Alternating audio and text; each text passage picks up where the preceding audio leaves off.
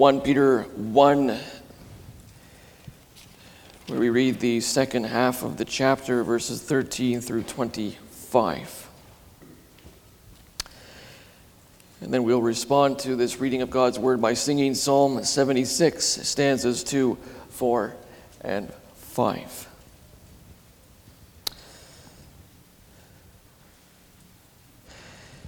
Here the word of the Lord speaks to us as follows: "Therefore, preparing your minds for action and being sober-minded, set your hope fully on the grace that will be brought to you at the revelation of Jesus Christ. As obedient children, do not be conformed to the passions of your former ignorance, but as he who called you is holy, you also be holy in all your conduct, since it is written, 'You shall be holy, for I am holy.' And if you call on him as Father who judges impartially according to each one's deeds, conduct yourselves with fear throughout the time of your exile, knowing that you were ransomed from the futile ways inherited from your forefathers, not with perishable things such as silver or gold, but with the precious blood of Christ, like that of a lamb without blemish or spot. He was foreknown before the foundation of the world, but was made manifest in the last times for the sake of you, who through him are believers in God, who raised him from the dead and gave him glory, so that your faith and hope are in God. Having purified your souls by your obedience to the truth for a sincere brotherly love, love one another earnestly from a pure heart, since you have been born again, not of perishable seed, but of imperishable, through the living and abiding word of God. For all flesh is like grass, and all its glory like the flower of grass. The grass withers, and the flower falls, but the word of the Lord remains forever." And this word is the good news that was preached to you.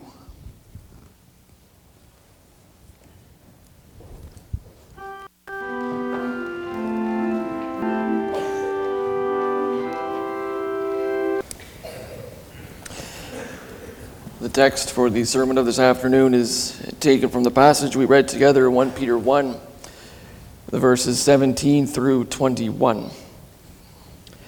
I'd like to read those with you once again. 1 Peter 1, beginning at verse 17.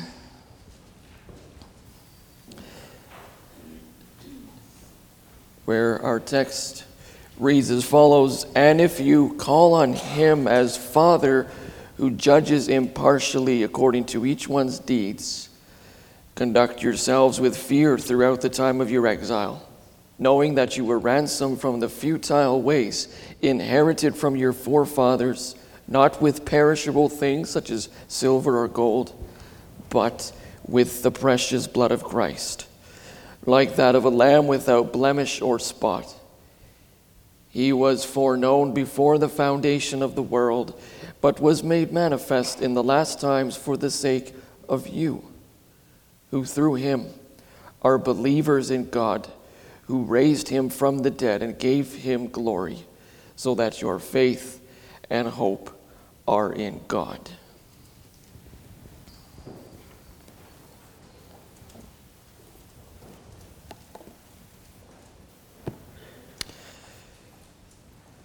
After we've listened to the word of the Lord this afternoon, we'll sing in response Psalm 19, stanzas 4 and 5.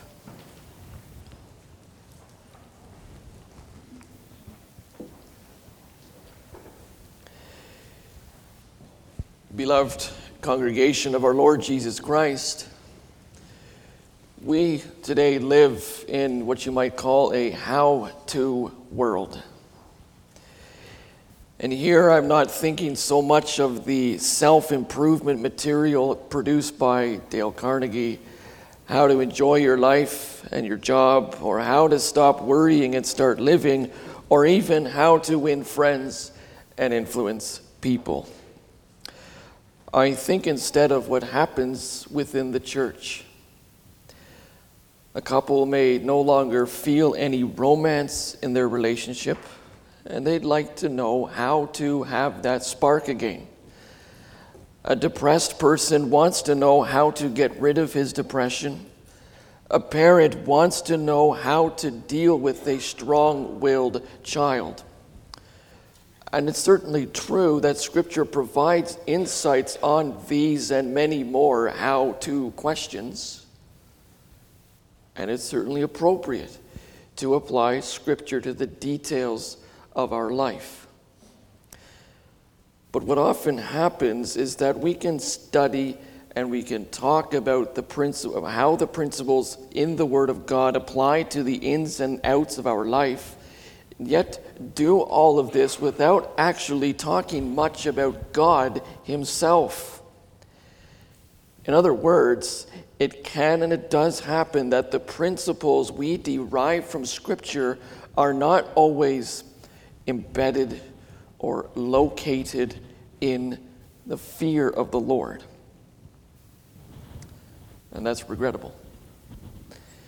For the result is that our goal can be self-improvement, self-gratification, self-accomplishment, rather than the glorification of the Holy God.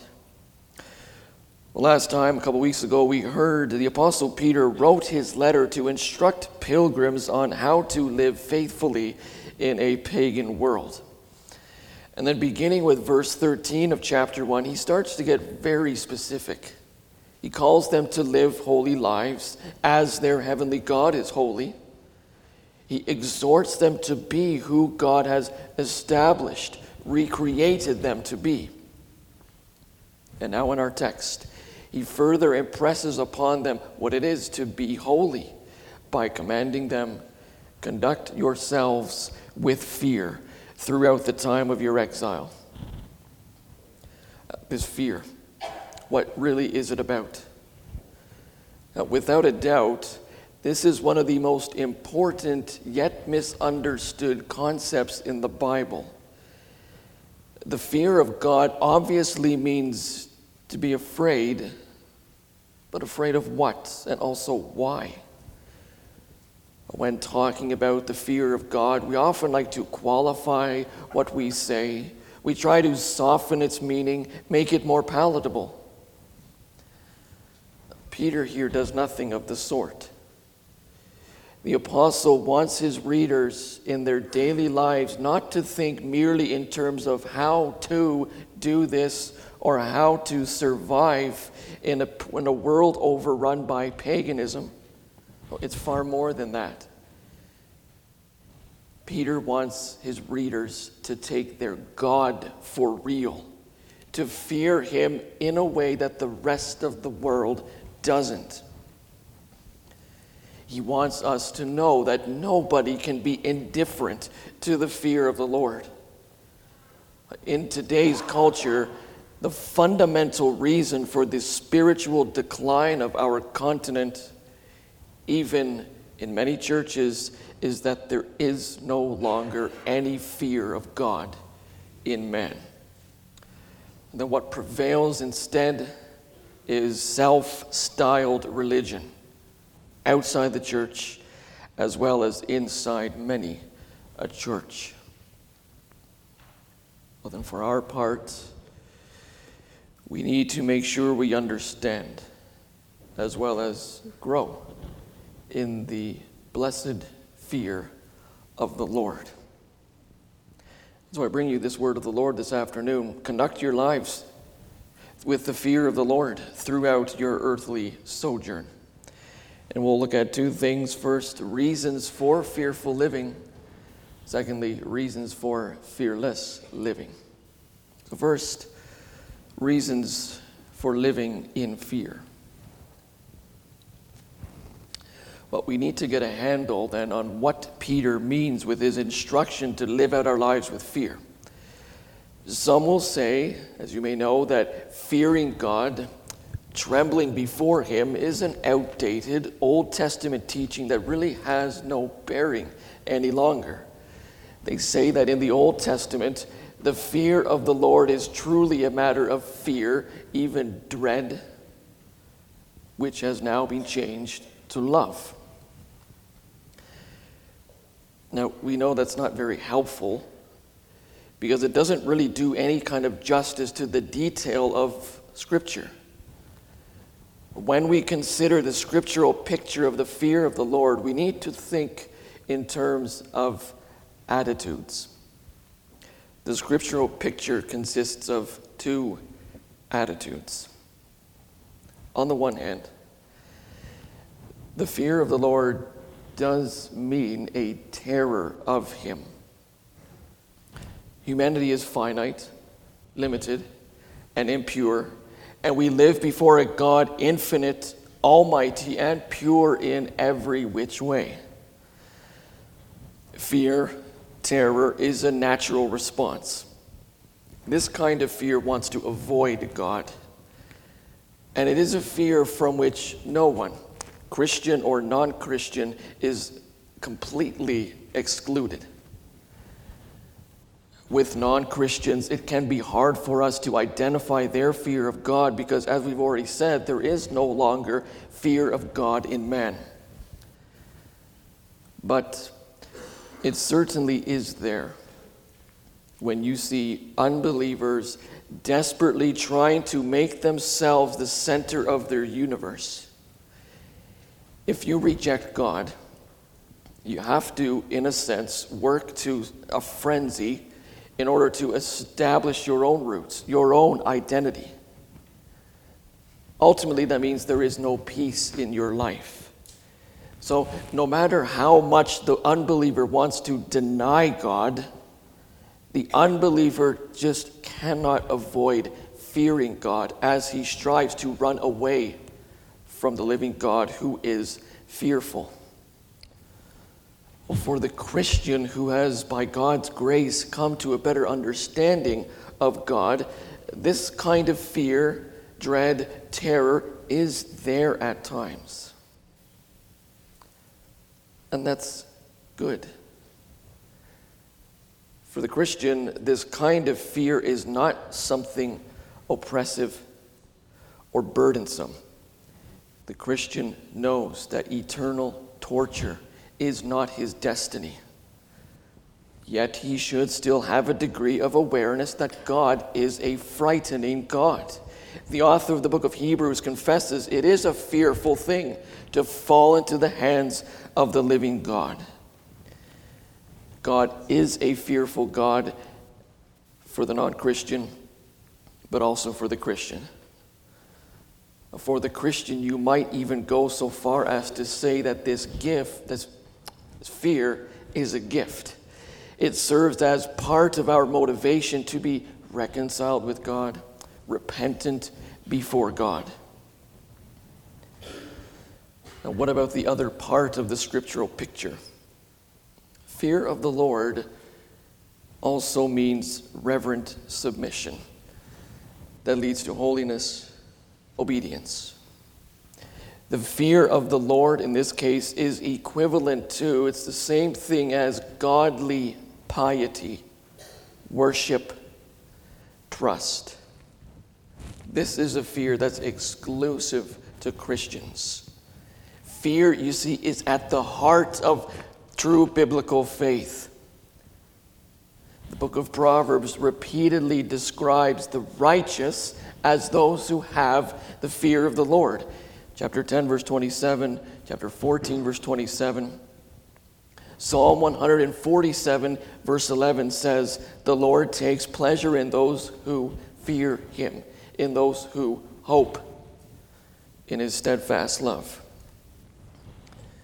So this part of the scriptural picture of the fear of the Lord is the fear of reverence, awe, devotion.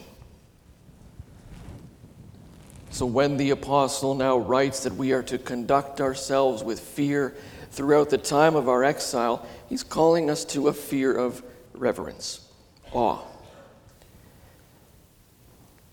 But let's not misunderstand this to mean that this aspect of the fear of the Lord has nothing in common, nothing to do with the other aspect of fear that we've just mentioned. Reverent fear includes being afraid of God.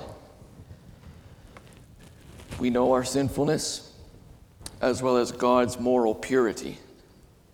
But this reverent fear also knows God's forgiveness, His grace, and His love.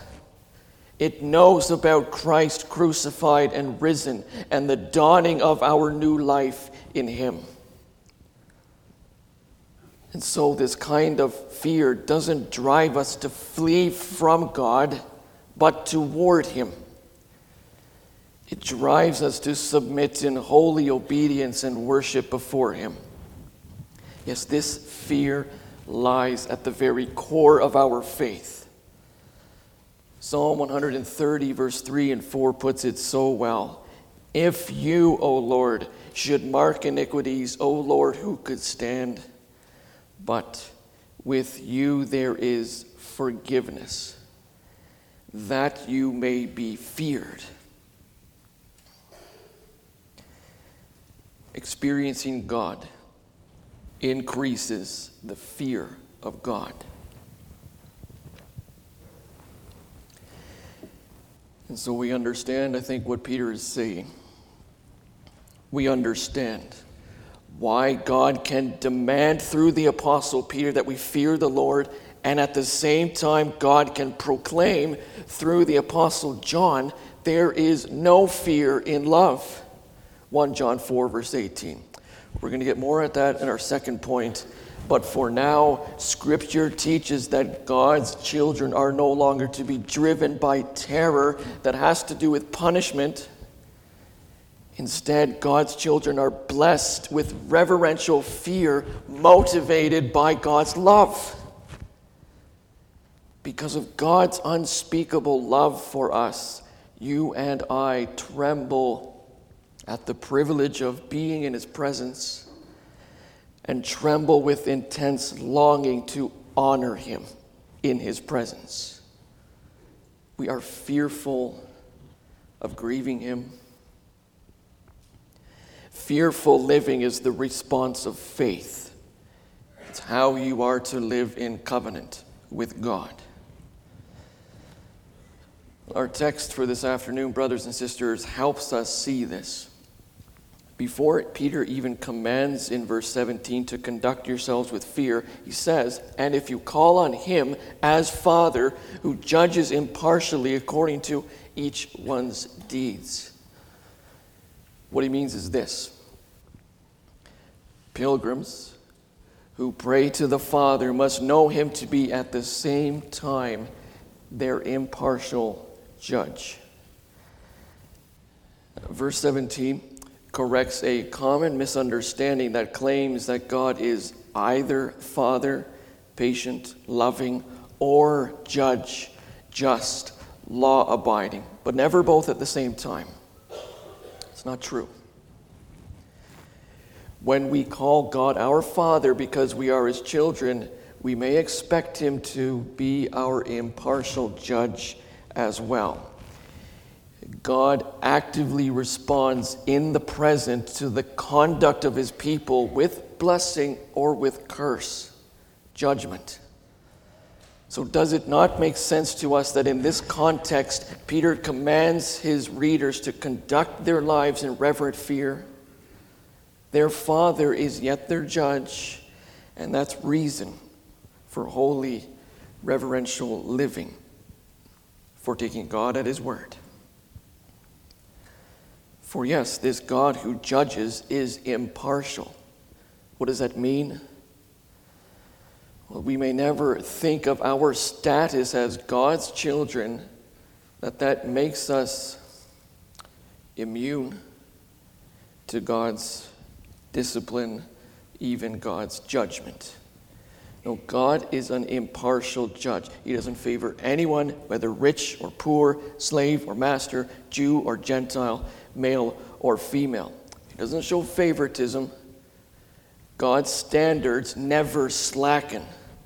It's not the case that because you've faithfully attended church all these years, that you've invested a lot of energy into church life, that he's going to use a lesser standard for you than the person next to you in the pew, or for that matter, the unbeliever outside. No, he uses the exact same measuring rod to judge the work of his own children as he uses to judge the work of a pagan. He doesn't judge the actions of his own children with preferential treatment over the world, even though he does love us in a way he doesn't love the world. And so Peter says, conduct yourselves in fear. Show by your conduct that you know God for who he really is, for what he's done for you. Live in reverence before him, for he doesn't turn a blind eye to sin among his children.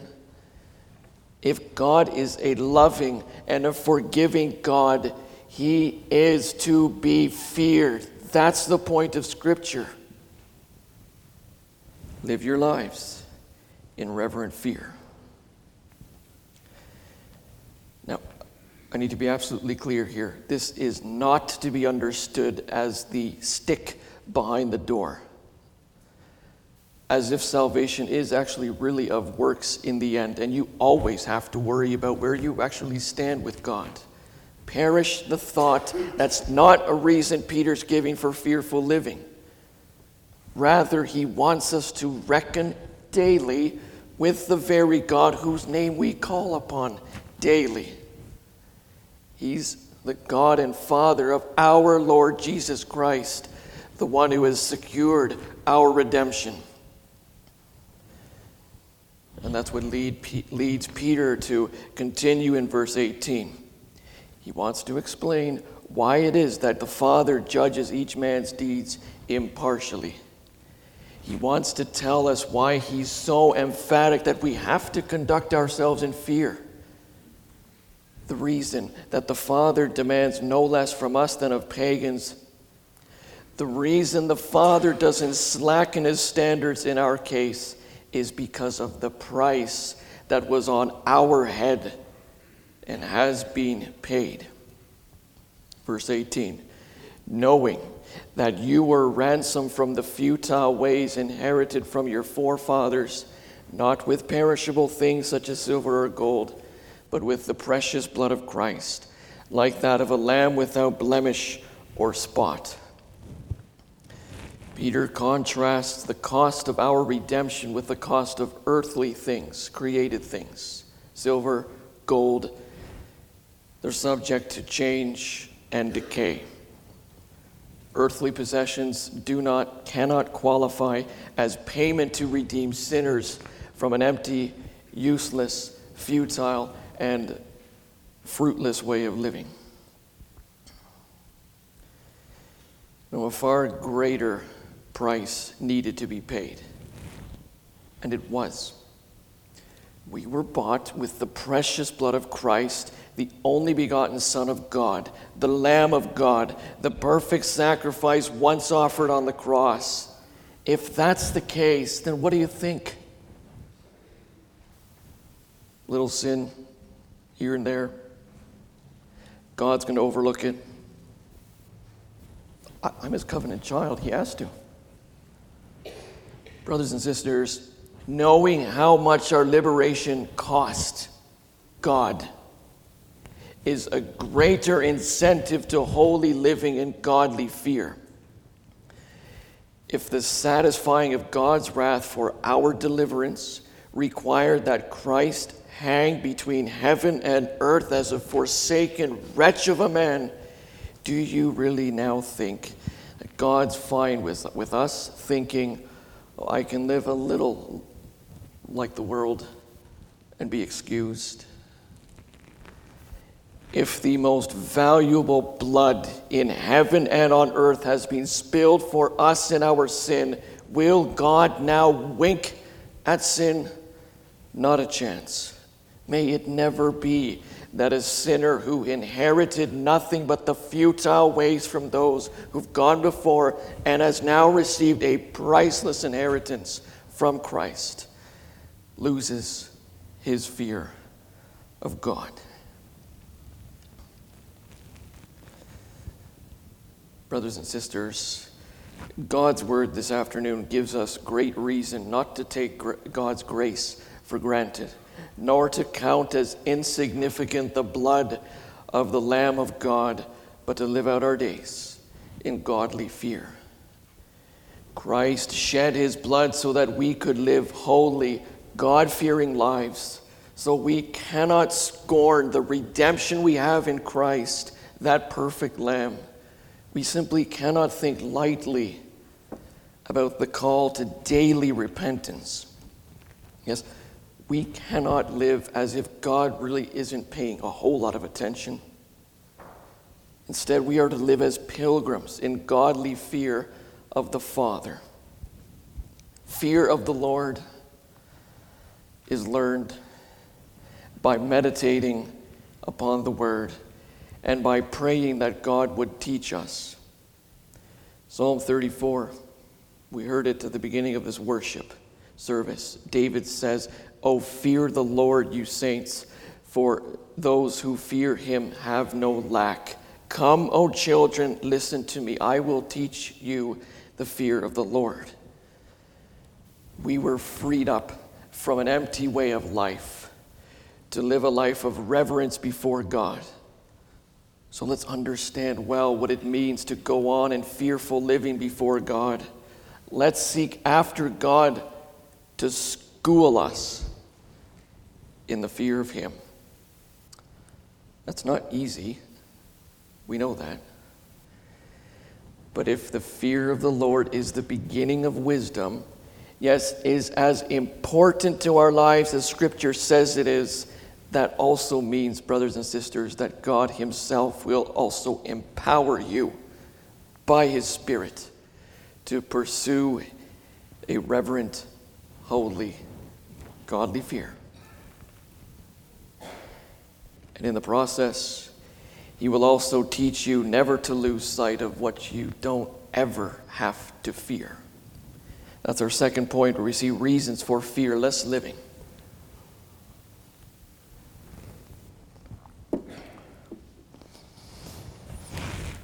Well, are we speaking here in riddles, brothers and sisters? Are we supposed to walk away in confusion? I hope not. And I would say not at all. We are to have an awe and reverence for God, no question, and that's supposed to work itself out in our daily life. We don't take God for granted, but we stay close to his word, take him seriously, follow his commands. And the glorious truth that follows is that as we do this, we truly have nothing to fear. We can live fearlessly. Oswald Chambers, best known for his devotional, "My Utmost for His Highest," said it very well.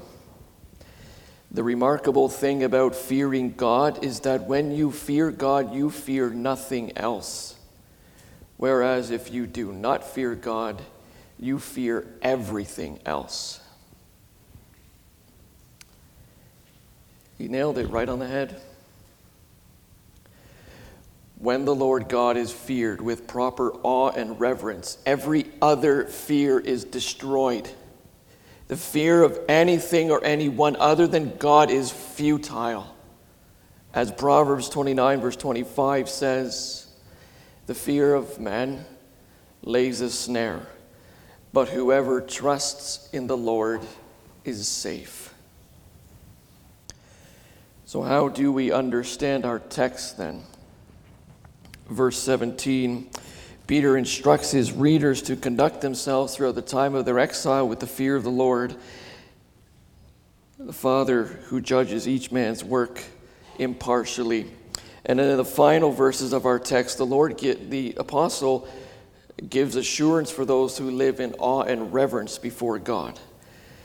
Those who dare not take lightly the shed blood of Christ need not fear God's vengeance on the day of judgment. For Christ came for them. Verses 20 and 21, he, that's Christ, was foreknown before the foundation of the world, but was made manifest in the last times for the sake of you, who through him are believers in God, who raised him from the dead and gave him glory, so that your faith and hope are in God. The spotless Lamb of God, God destined for the altar. Before time began, Christ was destined for the cross, and now in these last times has been revealed as the Lamb of God who takes away the sin of the world. Christ's suffering and death on the cross were not accidental, unexpected, unplanned, or some last-ditch alternative of God's to salvage a failed covenant relationship with Israel. Christ's suffering and death were planned from eternity. God the Father from eternity appointed his Son for the altar of his wrath to redeem sinners. And it's worth noting, brothers and sisters, in our present context, that this text underlines that it is Christ who is the very center of history. Kings and rulers and presidents and prime ministers and even premiers would come before him and after him, many of whom did not and do not have a right fear of God. But in Christ's coming, God's eternal pre-creation plan was realized. This is the King who was born, suffered, died, rose, and ascended. In him, in the Christ, God steers history. God steers his church toward his goal. His goal. Indeed, Peter writes some of the most binding words at the end of verse 20. All of this work of God in Christ was and is for the sake of you. That, brothers and sisters, is a staggering thought. The Father's foreordination of Christ as the sacrificial lamb was for the sake of you. The manger, the cross, the empty tomb, and the throne, these were all for the sake of you. Peter assures his readers, and yes, us also, that God had the church's redemption from sin by Christ's blood in mind all along. And now we may live in the joy of that redemption. We may live fearless lives, fearless of the judgment that awaits because of two words: for you. And so we, in the power of Christ, live to strive to live out of this glorious truth. Peter emphasizes in verse 21 that believers must be wholly directed toward God, for that's the payoff. That's the reward for Christ's work. Through him, we've been brought near to God. Only through Christ can people come to faith and call upon God as the Father who judges. Our faith in God is the confession that God raised Christ from the dead, glorified him to his right hand. Yes, that work of God for us has the result that our faith and our hope are in God. These are the fruits of Christ's humiliation and exaltation. Those who walk in godly fear, made possible by Christ Jesus, have a glorious future awaiting them. For what happened to Jesus Christ, our head, will happen to all who are united to him by faith. We share in his resurrection and his exaltation by faith. And so with faith and with hope, we may be certain that we will withstand the refining fire of judgment and be welcomed eternally into the presence of our exalted King. We need not have a fear of dying if we rightly fear God. Brothers and sisters in the Lord, we've seen this afternoon reasons for fearful living and reasons for fearless living. And we, for our part, may not prioritize the one over the other. The Apostle Peter wants us to realize, while you sojourn in this world, while you wait for the return of Christ, your conduct is supposed to be motivated by God, by how God tells you to see him. You are to see him as, on the one hand, impartial. He will use the same standard to judge your life as the life of your neighbor. Therefore, you may not take him lightly, but live in reverence, knowing that he sees your every thought, word, and deed. For he redeemed you from emptiness, futility, with the precious blood of his only Son. Reverence before God shows in obedient, holy living. And for those then who know and understand and cherish this kind of fearful living, you need not fear anything else. You may look forward to the day of judgment. Yes, as odd as it might sound, you may live fearlessly for that day. For Christ our head went before us, and so we have hope that we will follow. It's just as we confess in Lord's Day 19, question and answer 52. What comfort is it to you that Christ will come to judge the living and the dead? In all my sorrow and persecution, I lift up my head and eagerly await as judge from heaven the very same person who before has submitted himself to the judgment of God for my sake, for you, for the church, Peter says, and has removed all the curse from me. He will cast all his and my enemies into everlasting condemnation because they've never feared God. But he will take me and all his chosen ones who fear and love him up to himself into heavenly joy and glory. And so, congregation, to fear or not to fear, let it never be a question. Amen.